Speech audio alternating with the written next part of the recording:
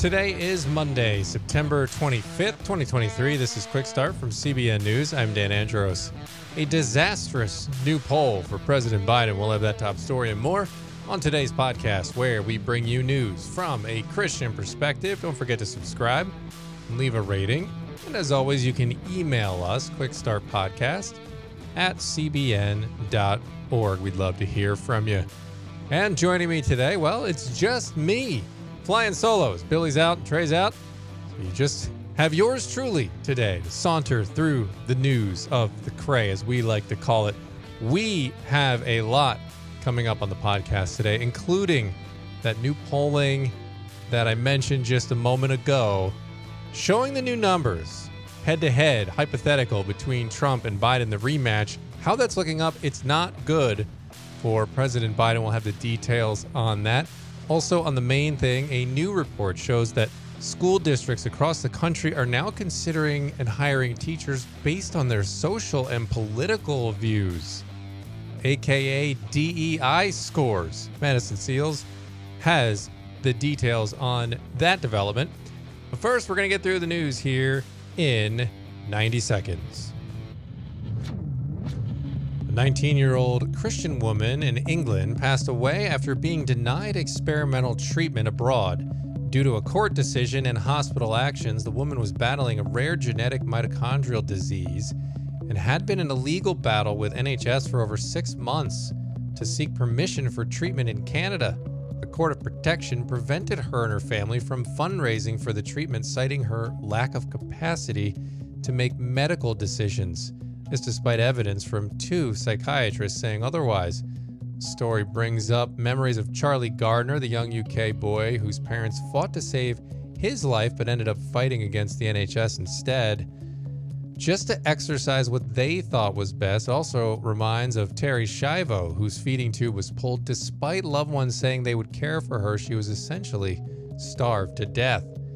California Governor Gavin Newsom vetoed AB 957, a bill that aimed to make judges consider a child's affirmed gender identity in custody cases. Newsom, in a statement, said he appreciated the bill's intentions, but expressed concerns about potential misuse by other officials in different states. And God is moving. A Baptist church in Kentucky celebrates 100 salvations and 46 baptisms. You can read more about that story over at cbnnews.com. And this story from the UK, again, this is one of those stories that's in the UK. So you think, well, maybe it's not going to happen over here. But as I mentioned, we had Terry Schiavo years ago, a similar instance where family wanted to care for her, but there was a dispute in that case with other family members who said otherwise, that her wishes were verbally announced, even though it wasn't in writing. Her tube ended up being pulled and she passed away. Charlie Gard, another child in the UK whose parents just wanted to try treatment in a different area, which is almost unfathomable to think that parents wouldn't be able to just say, hey, we want to try to take our kids over there. Can you imagine that? And the healthcare system, the NHS, telling you, no, you can't do that. We think this is best. It has to be incredibly frustrating for parents in that situation, for loved ones in that situation. And we'd be naive to think that those ideas are not gaining steam over here in America, where people are saying out loud now in one way, shape, or form or another that the government knows best, that they know what to do, and you don't know as a parent. Here is the best thing for society, for the cost of the healthcare system, etc. So we need to have our eyes on stories like this. First and foremost, this is a Christian family here in the UK going through this, and we need to be praying for them. That's a terrible loss, and it has to be weighing on their hearts heavy that they were trying to do this but were prevented, and they'll just never know if this other experimental treatment would have worked or not, and they're going to be going through a lot for the rest of their lives and wondering about that. So we certainly need to be praying for that, and we need to be praying for our own protections here in America, that we don't relinquish these protections that we have and these rights that we have as parents to make choices for our own children and not hand that over and delegate that responsibility to the government or a government-funded health care system. All right, we are going to head over to the focus story now. And it's this poll that I mentioned at the top of the podcast here. ABC News polling. They spelled some potential really bad news for Democrats and Joe Biden. The headline, I kind of chuckled at this, said that Trump edges out Biden in this poll 51-42 in a head-to-head matchup. That's actually quite a significant margin for these, as far as these numbers go. But just recently, if you'll recall, Joe Biden took ownership of Bidenomics. They said, hey, we're proud of Bidenomics. Here's what we're doing. And they list all of these things. And it seems to be backfiring. I mean, perhaps this is one of the political narratives that can't be overcome by reality. 44% of Americans in this ABC News Washington Post poll say they've gotten worse off financially under Biden's presidency. That's the most for any president in a similar poll since 1986. Just 37% approve of his job performance, while 56% disapprove, and still even less approve of Biden's performance on the economy, specifically only 30%. Immigration doesn't get any better at the U.S.-Mexican border, where his rating on that topic has only a 23% approval. And to make matters even worse, 74% say he's too old for a second term. That's up 6 points since last May. And Trump obviously is not a spring chicken either when it comes to age, but views from people that Trump is too old, they're up, but to 50% in this poll. So significantly less concerned are Americans about Trump's age than they are about Biden's, which obviously probably has a lot to do with the way he's just acting in public. And you see some of these tics and things that have people very, very concerned. And some are saying that maybe this is an outlier poll, as the RCP, the Real Clear Politics average, they have Trump at only +1, which is still ahead. And the RCP average has been a very reliable source if you're looking to track polls and get a sense of how things really are instead of cherry picking certain polls in regards to recent elections. If you look back at the Real Clear Politics average, which they take some of the major polls, a lot of them, and average them together, it's a great way to sort of weed out maybe these outlier polls and see what's actually happening. If you look at the past few elections, which I did recently, and they come up pretty accurate within a couple of points in most of the elections when it comes to the general elections. And so you can get a good sense of where things are tracking. Doesn't mean it's going to end up where it is now. But the bigger thing, aside from the head-to-head matchup, is looking at these individual topics and these issues and where Biden is at on that. I mean, this is significantly lower than most incumbents have had. Even Trump, towards the end of his first term, when you had all the press lined up against him and constantly criticizing him, not exactly what you have now. And even his numbers weren't this low. And so President Biden very much struggling. It's going to be interesting to see how this keeps going. But considering that he decided to take ownership of Bidenomics, it's very interesting to me, real pain versus political narratives, which one's going to win? And when you see the interviews and some of these reports from the press, people of all walks, all politics, all different backgrounds, they still have to buy groceries, they still have to buy gas, and they still have bills at the end of the day. And when it becomes difficult, which it is right now, everyone has gone to the grocery store and have had sticker shock. And it happens week in and week out because we all got to eat. We have families and we have kids that are hungry. So it's real pain out there. And people, interestingly, are pinning it on President Biden. It's the buck stops at the top. And he's not getting any relief from that whatsoever, with flack from the press trying to point it elsewhere. It's going to him. And if that sticks, it's going to be very interesting to see what Democrats decide to do. If they decide to put some other candidates in to challenge Joe Biden, very rare for that to happen. But I think it's a real possibility this time around, and we'll continue reporting on that over at cbnnews.com. All right, we are going to head over to the main thing now. And a new report is showing that school districts across the country, this is really concerning, they're considering hiring teachers now based on their social and political views. This used to be something that you didn't know as a student when I was growing up, the 80s and 90s, and you never knew what your teacher thought. And now they're going to be hiring them based on that. And this is related to these DEI scores that you may have heard about, diversity, equity, and inclusion. They're considering this now in schools. Well, Madison Seals talked to Cherise Trump, who has no relation to the former president. She's executive director of Speech First, and they've been battling these DEI type regulations and standards in court. And they break it all down, this latest trend, on today's Main Thing. Since you clarify this in your Twitter bio, I think we should clarify it here too, that you are not related to the former president, Donald Trump. Is that correct? No relation there. Okay, well, a name carries a lot of weight, so it's always good to just be clear. The organization that you are executive director of, called Speech First, has been fighting against this new organizational framework known as Diversity, Equity, and Inclusion, or DEI, that's really taken over hiring departments and everything from corporations to food chains and schools across the country. Can you first clarify what diversity, equity, and inclusion means and what its purpose is? Yeah, well, the people who want diversity, equity, and inclusion will tell you that they're doing just that they're trying to create a world where everyone feels included, everyone feels safe, and everyone feels represented. Unfortunately, in practice, it's quite the opposite. What you'll see is in order to force diversity, you have to discriminate against other races. In order to force inclusion, you have to force opinion and compel speech and compel ideas. And in order to enforce equity, that means you're enforcing equal outcomes, not equal opportunity. And so this is where it really breaks down when you start to see what it looks like in practice. In theory, it sounds nice, like puppy dogs and, flowers and butterflies, but really ultimately at the end of the day, this is breaking down the fundamental system that we already had in place in this country for equality of opportunity.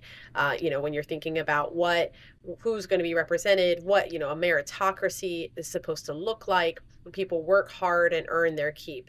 And that's something that is falling by the wayside very quickly because of a lot of these DEI policies that we're seeing, especially in universities. Right, and I want to get into this breakdown a little bit. A new report from the National Opportunity Project reveals that school districts across America are now considering teachers' social and political views in addition to instructional qualifications like experience or a degree during the hiring process, which probably doesn't come as a surprise to many of us. You recently tweeted in response to this report pointing out some of the consequences of prioritizing DEI policies over teaching credentials. So can you talk about what we're seeing in schools, some of these consequences? Yeah, absolutely. I mean, what we're seeing with the hiring processes that were mentioned in the article you brought up and in the research report that came up, this is going as far as in the interview panels for teachers in K through 12. They're now trying to guarantee that they have an LGBTQ member on that panel or members of various races on that panel in order to essentially act as political litmus testers for the teachers that they're interviewing, because they do have an ultimatum. They do have a goal here, a political agenda, and they want to make sure that they're not bringing in people who are going to counter their political agenda or who are going to shut it down. And what we're seeing with that prioritization of DEI and their own political agendas is a complete breakdown of the education system. Now, this was something that America has been struggling with for quite a while, and you would think that instead of pouring millions and millions of dollars into these DEI programs and DEI trainings, that you would actually want to do something about maybe the fact that when students graduate high school, a huge percentage of them have to take remedial classes in math, science, and writing. And this is, 60%, I think, of community college students and 40% of undergrads at four-year colleges have to take remedial classes. This is taxpayer-funded classes, or these are essentially going to be taxpayer-funded via student loans. And I think it was 30% of the students who have to take those remedial classes don't even make it past their first year of college.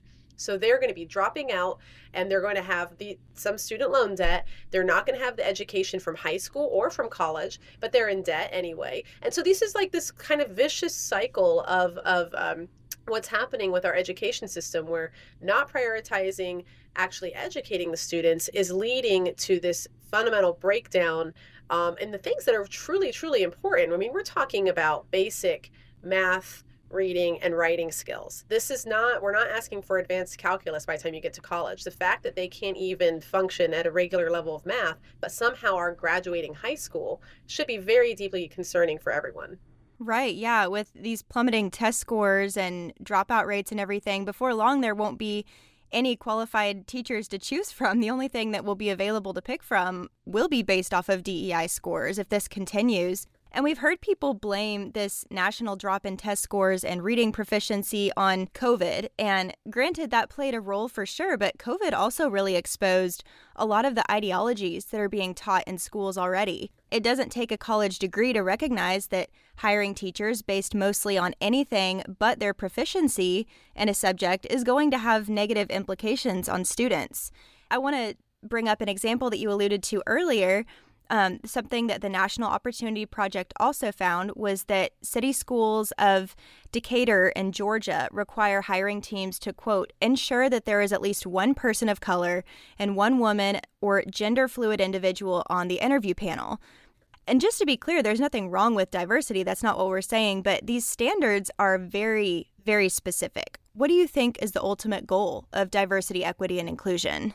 Yeah, I mean, you can't help but speculate what some of these goals are and start to get a little bit cynical when you really think deeply about it. Because, I mean, if you're taking this radical political agenda and you're encouraging the breakdown of our basic math, reading, and writing skills, what else are you leaving? You're leaving this vacuum that you can fill with your own ideas. You can manipulate students. You can try to essentially brainwash them and get them to the point where they're very compliant because they don't know much, and you're ensuring that by making sure they come out pretty deeply uneducated.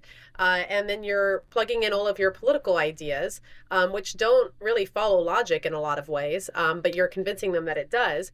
And then you're kind of throwing them out into the world to do your bidding. And you can't help but wonder, and like I said, and get relatively cynical about it when you start to think deeply about how this normal level of normalization of this type of politics in school is going to start affecting everyone. And, in K through 12, it is to normalize a lot of these ideas, right? So it's you're introducing these ideas to students. You're trying to make them hear it over and over and over again when you talk about DEI, anti-racism, transgenderism, gender identity questions, racial questions. You want to normalize that They want to normalize that conversation so that by the time they get to college, it's all they're thinking about. And when they hear it all the time through university policies, we see university policies that specifically target student speech, that go after them and actually punish them for their constitutionally protected rights. But students don't know that that they could even turn around and stand up for themselves because it's not something that they question, because to them it actually sounds normal. And so that's kind of what's scary here, is they've been hearing this for 12 years and they get to college and it's not surprising to them anymore. Your organization has sued schools over policies that infringe on students' rights, and you've had a lot of success with that as well. Can you talk a little bit about that? Yeah, absolutely. So we've got a number of lawsuits out. We've got some very successful ones. We've won in the 5th and 6th and 11th circuits against UT Austin, University of Michigan, and University of Central Florida. Most recently, that was last year. And those were cases that involved bias response teams, which are these anonymous reporting mechanisms that are on college campuses across the country, where students are actually encouraged to report on one another anonymously for incidents of bias. And the universities will define bias however they want. And oftentimes it will be involving constitutionally protected speech. They'll say that bias is not using someone's preferred pronouns, using offensive language, saying a mean joke, stereotyping. These are the examples that universities list as bias. That is a reportable offense that leads to disciplinary action on campuses. We've also sued schools on their harassment policies. I always encourage students to look at how their university defines harassment, because oftentimes they will have a secondary harassment policy in addition to Title IX. And that secondary one, the university just kind of writes whatever they want.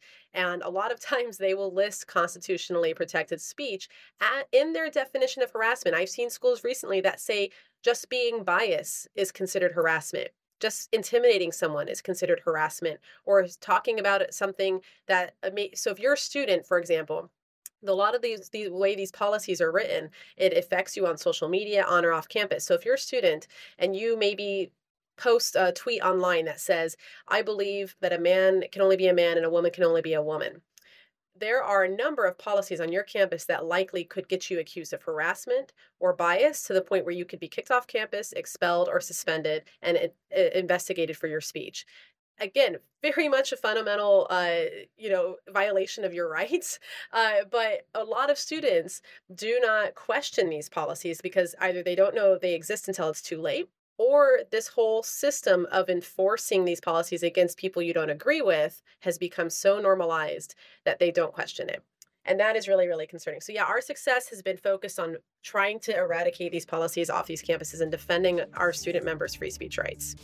Definitely an important fight. Thank you so much, Charisse, for highlighting these issues for us today and also for protecting free speech in your work. Thanks for having me. All right, Madison, thanks so much for breaking that one down. Very important because there's things happening right now. They're trying to set standards on things that we don't really know a lot about. And it's something we need to be aware of now, because if they put these standards in and you don't say anything, and well, you're kind of stuck with them in most cases. So appreciate you breaking that one down, Madison. All right, that's going to leave us with time here for one last thing on the podcast today. Going to take a look at 1 Timothy 6:3. If anyone teaches a different doctrine and doesn't agree with the sound words of our Lord Jesus Christ and the teaching that accords with godliness, he's puffed up with conceit and understands nothing. He has an unhealthy craving for controversy and for quarrels about words, which produce envy, dissension, slander, evil suspicions, and constant friction among people who are depraved in the mind and deprived of the truth, imagining that godliness is a means of gain. So just a reminder there to watch out for all of these false doctrines that are out there, because they are out there in a lot of different forms, and we have to stick to the words that we see in Scripture and stay true to those as best we can. Understand there's going to be some disagreements, but we cannot be relinquishing the basic truths, the core truths of Scripture just for the winds of the world. All right, well, there's your solo edition of the podcast. Hopefully the Triumvirate will be back tomorrow with more news from a Christian perspective. Always a lot more lively when we have the fellas around to chat it up and to discuss these issues. Hope you have a fantastic rest of your Monday. And as always, Lord willing, and that creek don't rise on us, we'll be back here tomorrow with more. God bless. See you then.